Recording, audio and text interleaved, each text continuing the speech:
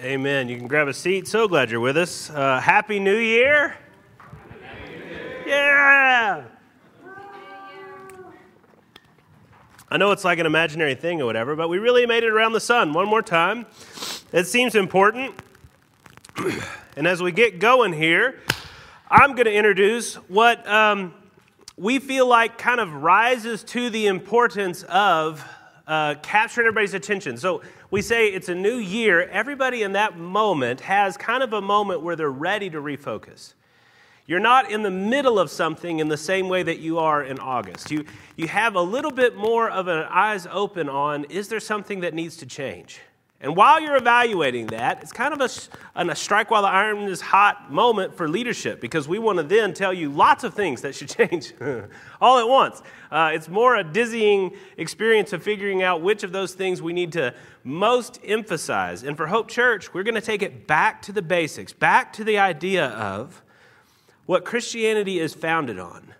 And I think, and today we're going to think mostly about this piece of it, is a little bit difficult for the modern person to jump into. Christianity, and you don't have to like this, but it's true, is all about relationships.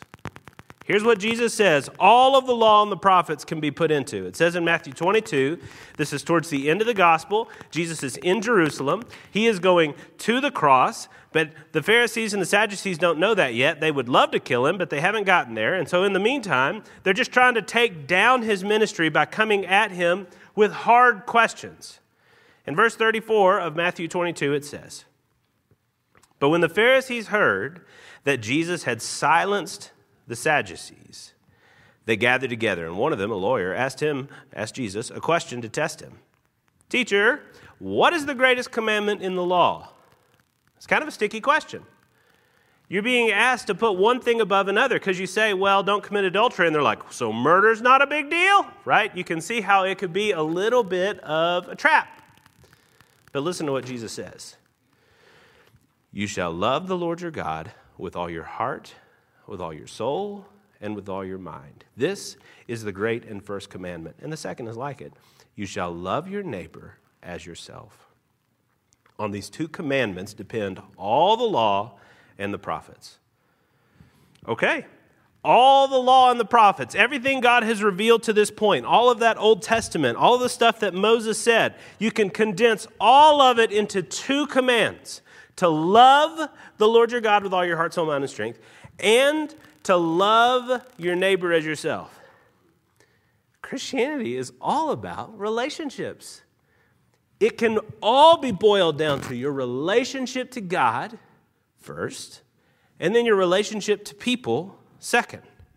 So we're going to spend the first 3 weeks of Hope Church in the new year thinking about our relationship to God, our relationship to each other, and then our relationship to people beyond these walls. But we're going to start that new series by thinking about some of the reason that, I don't know, we're not always fighting to find new relationships. Here's my thought. If you're one of those people who still makes resolutions for the year, how many of the resolutions did you make before you got to any of them that had to do with making new relationships?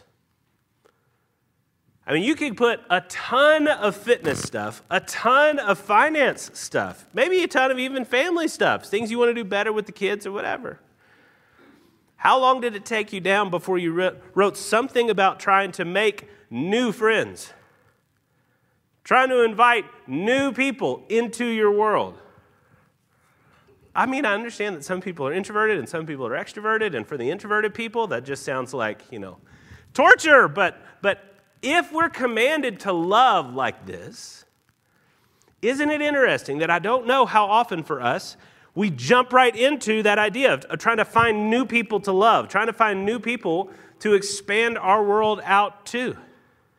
That, I think we find it kind of difficult. And if I'm trying to understand why I find it difficult, if I understand biblically some of the things that God gives us that maybe would be a diagnosis of why we find it difficult, I see two and then a third one that jump out. One, we really hate to need people. We hate to need people. 2, man, it is really hard to have people in your life. You invite a friend into your life, you now have a new person that you have to care for. You have a new person that you have to be responsible for to make sure that they had a happy New Year's text with the explosions, the little fireworks that go off. Did you remember to send that to everybody? I didn't. So I just don't send it to anybody and hope that everybody is just only marginally upset with me. When you get a new person in your life, man, it's hard because you now have to have that person in your life. And then there's this third one of asking yourself, well, are they really going to want me? So let's think about it. 1, 2, 3. For one, I do think it's very difficult for us to need other people, to invite people into our relationships, into our life, that would be real relationships, loving relationships, where you need them and they need you. This was illustrated to me in a big way this past week. So Rachel and I took the kids, and I know I have a perfect Utah accent, so you would be surprised by this, but I'm actually from Tennessee. And in Tennessee, we were trying to travel to see her parents. Rachel's family is still there in Tennessee. So on Christmas Day, and we've done this for 8 years, we fly from Salt Lake to Tennessee. We usually use Southwest, and we connect somewhere. And if you read the headlines at all this past week, you might already know where this is going. But we got to the airport. Everybody's happy. It's Christmas Day. It's usually a festive experience at the airport. There's fewer people total. The people that are there are wearing Santa hats and stuff. It's fun-ish. For the airport, it's fun. And so we go, and they start slowly delaying our flight. It ends up getting delayed like an hour and a half. But fortunately, our connection in Austin was also getting delayed. No big deal. We finally get on the plane. We finally get to Austin. It's delayed, no problem. We found a burger place. We had dinner. And then it gets canceled. And then not only is the flight canceled, but everything's canceled. All the flights are canceled. All the flights that day are canceled, and you can't get a hold of anybody to talk about maybe flying out the next day. So in that moment, we become stranded in Austin, Texas on Christmas Day. So we got to figure out what to do, right? And there's a moment, maybe an hour later, when I'm 1 hour into a 2-hour line to try and see the ticketing agent. I've got Southwest on the phone. Of course, I don't. I've got a playing of classical music on the phone, pretending like I'm eventually going to talk to somebody, and they all know that nobody's going to answer, and I'm just kind of hoping that maybe somebody will answer. So I'm on the phone for an hour and a half. I'm in this line for an hour and a half of a 2-hour line. There's not moving really, but eventually, it moves a little bit, and you're hoping that you're going to finally get to talk to the ticket person. And I'm just having it blown into my eyeballs how little control I have in the world. That I have this illusion of control because a lot of systems that I'm totally dependent on are usually pretty efficient systems. And so they let you pretend like you're in control because you got in your car and drove to the airport and got on your plane where you flew across the country to see your family, and everything feels so easy until it's not. And then what happens next?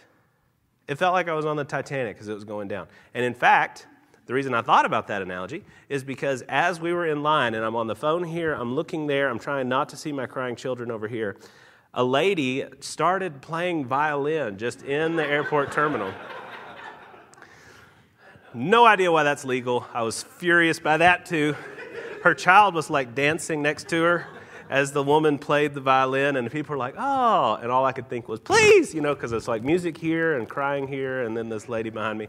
And it was very much like the Titanic as it goes down in James Cameron's movie, and that little quartet of men decide to just, play their way down. That's what it felt like. And it helped me to realize, I'm not this independent mover in the world. I'm not this guy that's got these resources and got this intelligence and this savvy and that has figured out how to beat a system. At the end of the day, you stand in line with everybody else. Eventually, if you're able to speak to the ticketing agent, you're at her mercy, and she's at the mercy of this whole system that has just collapsed. And it was really cool because I finally got to talk to her, and I'm dealing with all this stuff internally of, am I angry? Or am I just trying to get out of here? Do I need to express my displeasure in the moment? Or is that totally going to cut her off to me, and I need to just instead be super happy like this isn't a big deal. This is a fun thing maybe even. And please help me. I'm a fun guy. And of course, I get up there intending to be a fun guy, and it lasts like 90 parts of 1 second. It wasn't even a full second. And I immediately was like, why is this, And the poor woman, the ticket agent, she had been there on Christmas Day since 6 a.m. It was now 10 p.m. She had been helping people all day, trying to get them where they needed to go for Christmas. And can I tell you, even when I could not really keep my patience together and it was cracking, she was still patient with me. Just a stranger. And I realized how much I need her, and she doesn't need me. And yet, she was still kind towards me. Just the total kindness of a total stranger. Then, we get a hotel in Austin. We're trying to figure out what to do next morning. And my mother called somebody that we had known from church. Once upon a time, long ago, now lives in Austin. And they were out of town, but they wanted us to know that we could use their house if we needed it. You know what that made me think of? In Mark 10. Jesus is meeting this rich young ruler, and the rich young ruler comes to Jesus. He tries to get Jesus to tell him that he's awesome. Jesus instead says, okay, here's what you need to do to be righteous.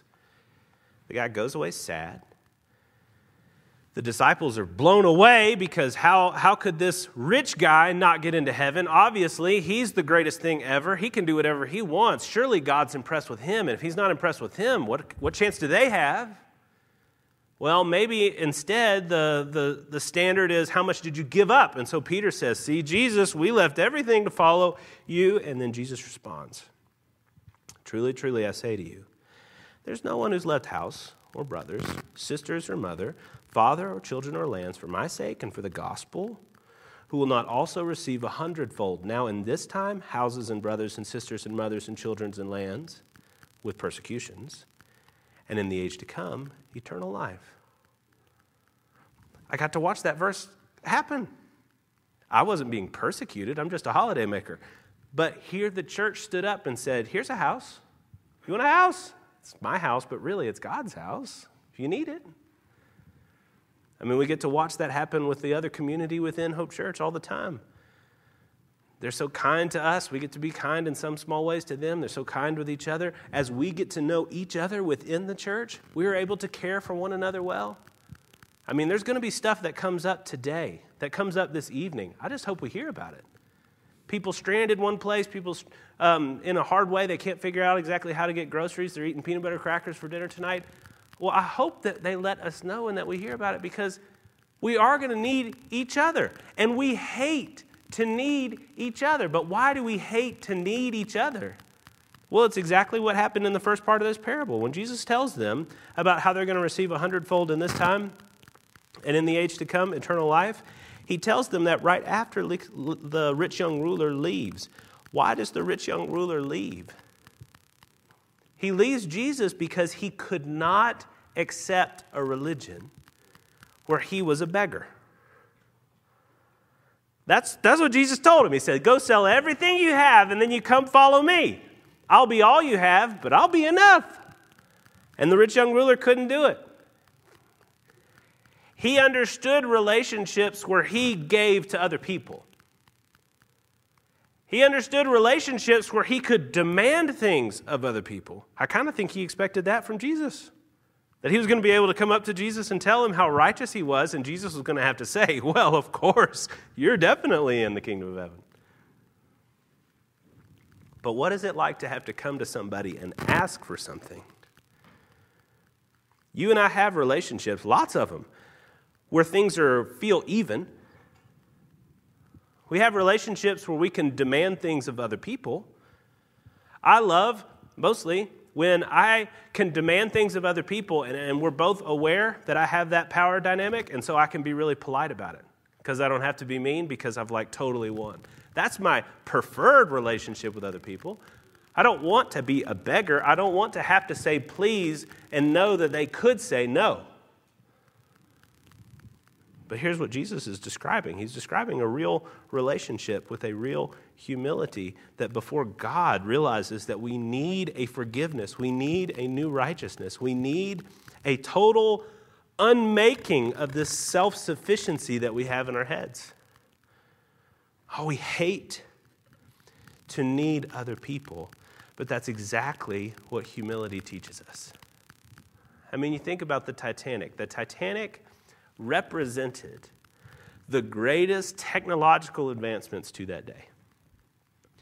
They had this beautiful, gigantic, state-of-the-art, futuristic ocean liner that was going to go from England to New York. And on its maiden voyage, it cracks. It's a very Tower of Babel moment. I don't want to open up the hearts of the people who made it or the people who talked about it. I have no idea. But they said, here is something that's invincible. If you got a ticket on this thing, you're golden because you have earned your way into something impenetrable. But of course not. James helps us with that kind of pride when he says, come now, you who say today or tomorrow we'll go into such and such a town and spend a year there and trade and make a profit. Yet you don't know what tomorrow will bring. What is your life? For you are a mist that appears for a little time and then vanishes. Instead, you ought to say, if the Lord wills, we will live and do this or that. As it is, you boast in your arrogance, and all such boasting is evil.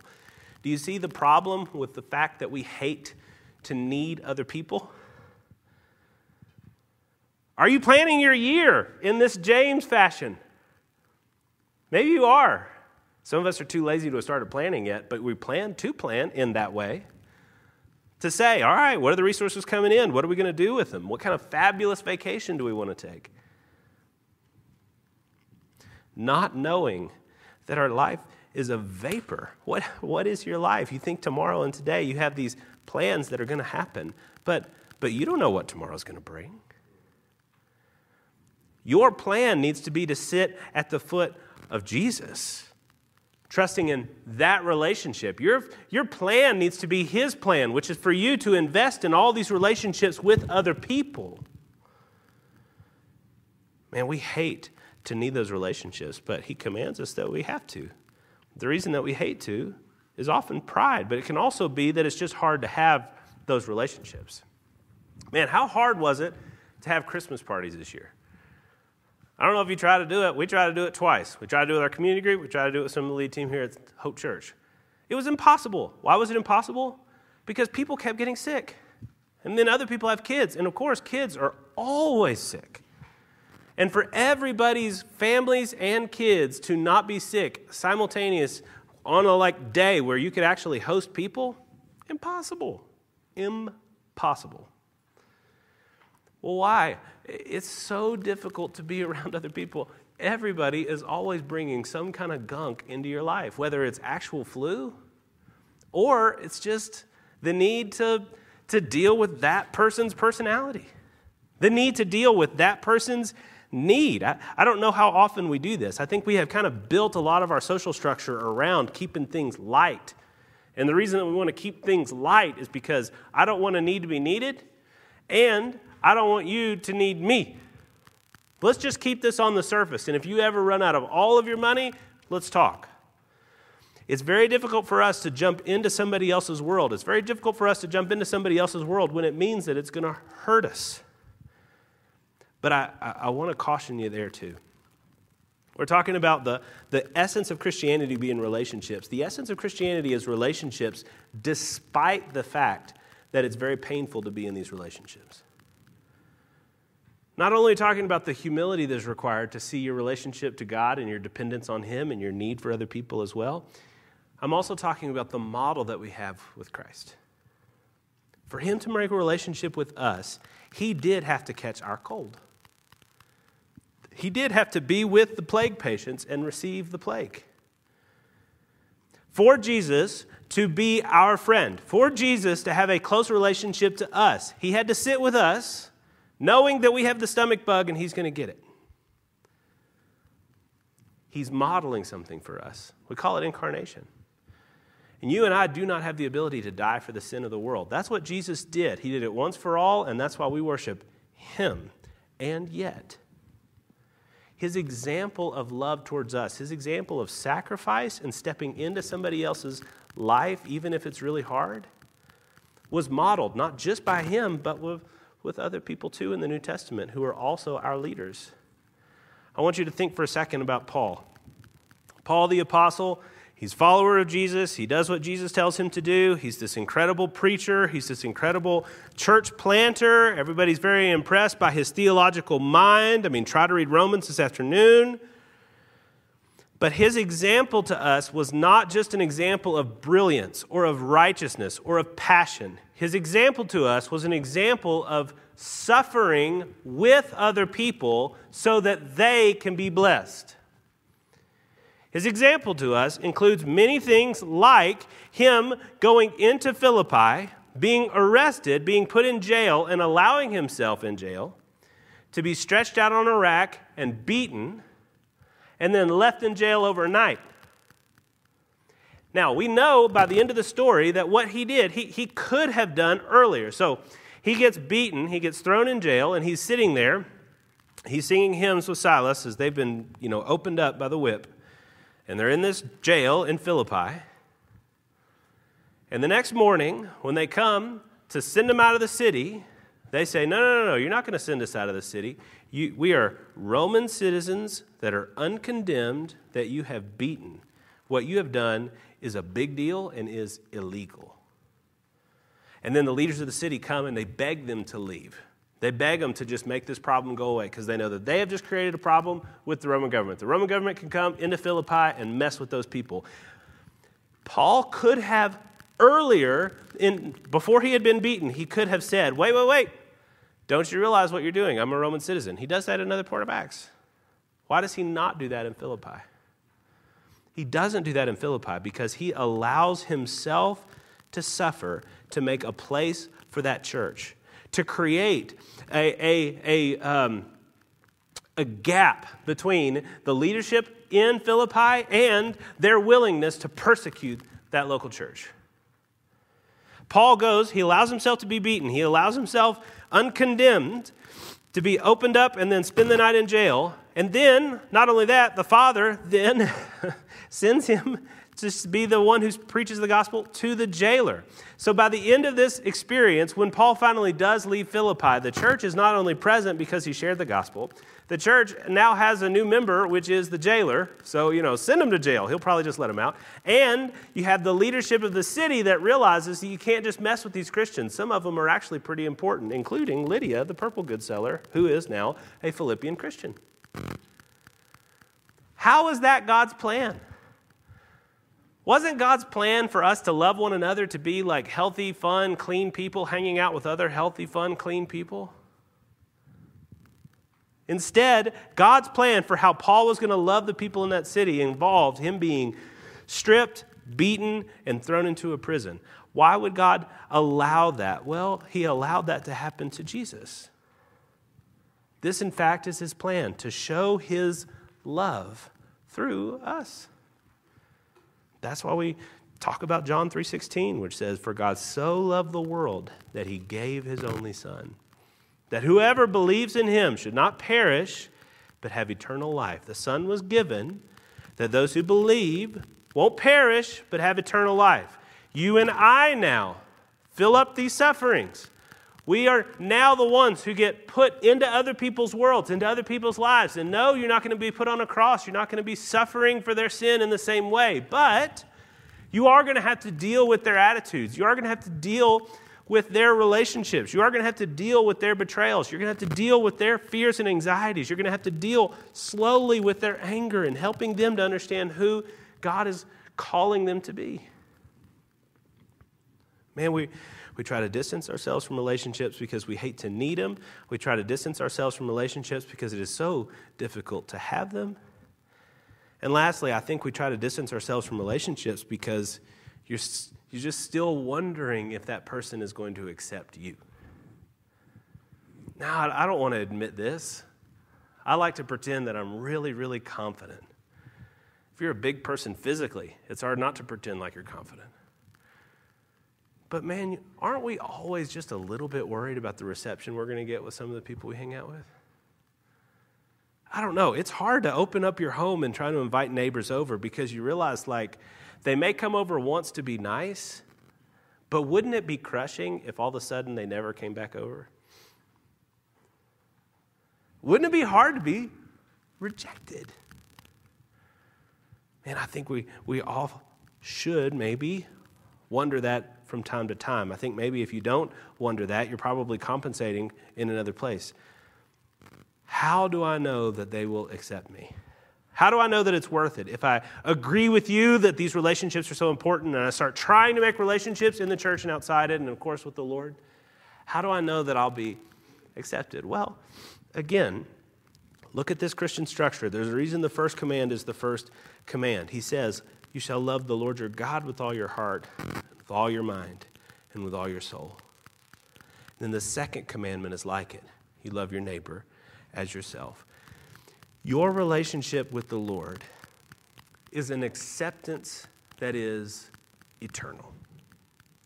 When Jesus says that you can be forgiven, when God says in John 3:16 that he has given his Son, that whoever believes in him should not perish but have eternal life, he is describing a full and absolute change that takes place for those who believe. It says in Romans 3, and I talked about Paul having this brilliant theological mind, he's also, part of why he's so brilliant is that he's clear. He says in verse 26 of chapter 3, the gospel was to show God's righteousness at the present time, so that he might be just and the justifier of the one who has faith in Jesus. That means that if you have accepted God through Jesus, if you have received that forgiveness, you are now made clean. We spent all summer in the Psalms. Psalm 103 talks about this in the most beautiful and brilliant of ways. It says that he separates your sin from you, us from our transgressions, as far as the east is from the west. How far is the east from the west? The point of it is supposed to be infinite. You're not supposed to try and figure out that problem. The point of it is the picture of as far away as one thing can be from another.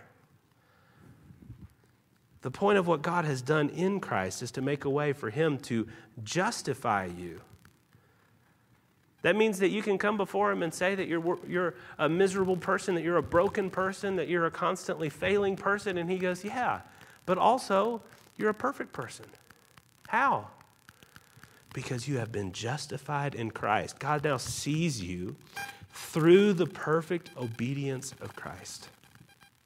Man, it's going to be difficult, and of course there's going to be a lot of rejection that takes place as we encourage people to go and make new relationships all over the place. But how do you continue to put yourself out there, even when it really does hurt? You got to go back to this one most perfect relationship where you know that through Christ you have been finally, fully accepted. Part of the reason that we were fighting so hard to get to Nashville is we knew that once we got there, we would meet some of those people who have proved over and over again that they're going to accept us, that they really do love us. They put their name on our name. They've walked with us through a decade and more of marriage. In my case, these are my in-laws, so I've only known them since I've known Rachel, but of the foibles and craziness of trying to have kids, of coming out here to plant a church.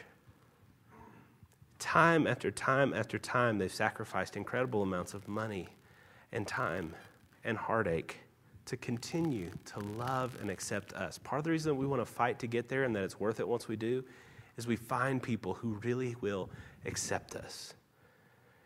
When you find that, what you're finding is what we talked about on Christmas Eve. You're finding heaven. You're finding real, full love. You're finding something that reflects through a mirror dimly the perfect relationship that we can have with God through Christ. So what do you do with today? What you do with today is remember this perfect relationship you have with the Lord. You start with that acceptance. You start with that love. And we're going to start with that love next week. And then you pass from that out and start looking around you and saying to yourself, okay, why are the relationships that I have in the state that they are? Do I have any remainder? Do I have any appetite to add new people to my plate? Or to care well for the people that are already on my plate? Is it hard for me to be needed? And is it hard for me to need? Man, if you can say yes to any of that, you can find in the gospel all that you need to start making some changes and to invite into your life love. Let me pray for us. Lord God and Heavenly Father, I do ask, by your grace, that you would help us to see a little bit more of why we kind of close ourselves off sometimes. Why it can be difficult for us to try to have new friendships. Why it can be difficult for us to do above and beyond, Lord. When you give us somebody to care for, an opportunity to care for somebody, maybe we do actually check that box, Father. Maybe we do take care of that need. But are our hearts really given to that person in the same way that your heart is given to us? Do we really love them as we love ourselves? And of course, Father, I know that nobody in this room has ever had a moment where we can say we have really loved you with all of our heart, all of our soul, all of our mind. God, please forgive us. And please change us. Today, help us to take that next step in learning what it is to really love the one who loves us to hell and back. We love you, sir. We pray these things in your Son's holy name. Amen.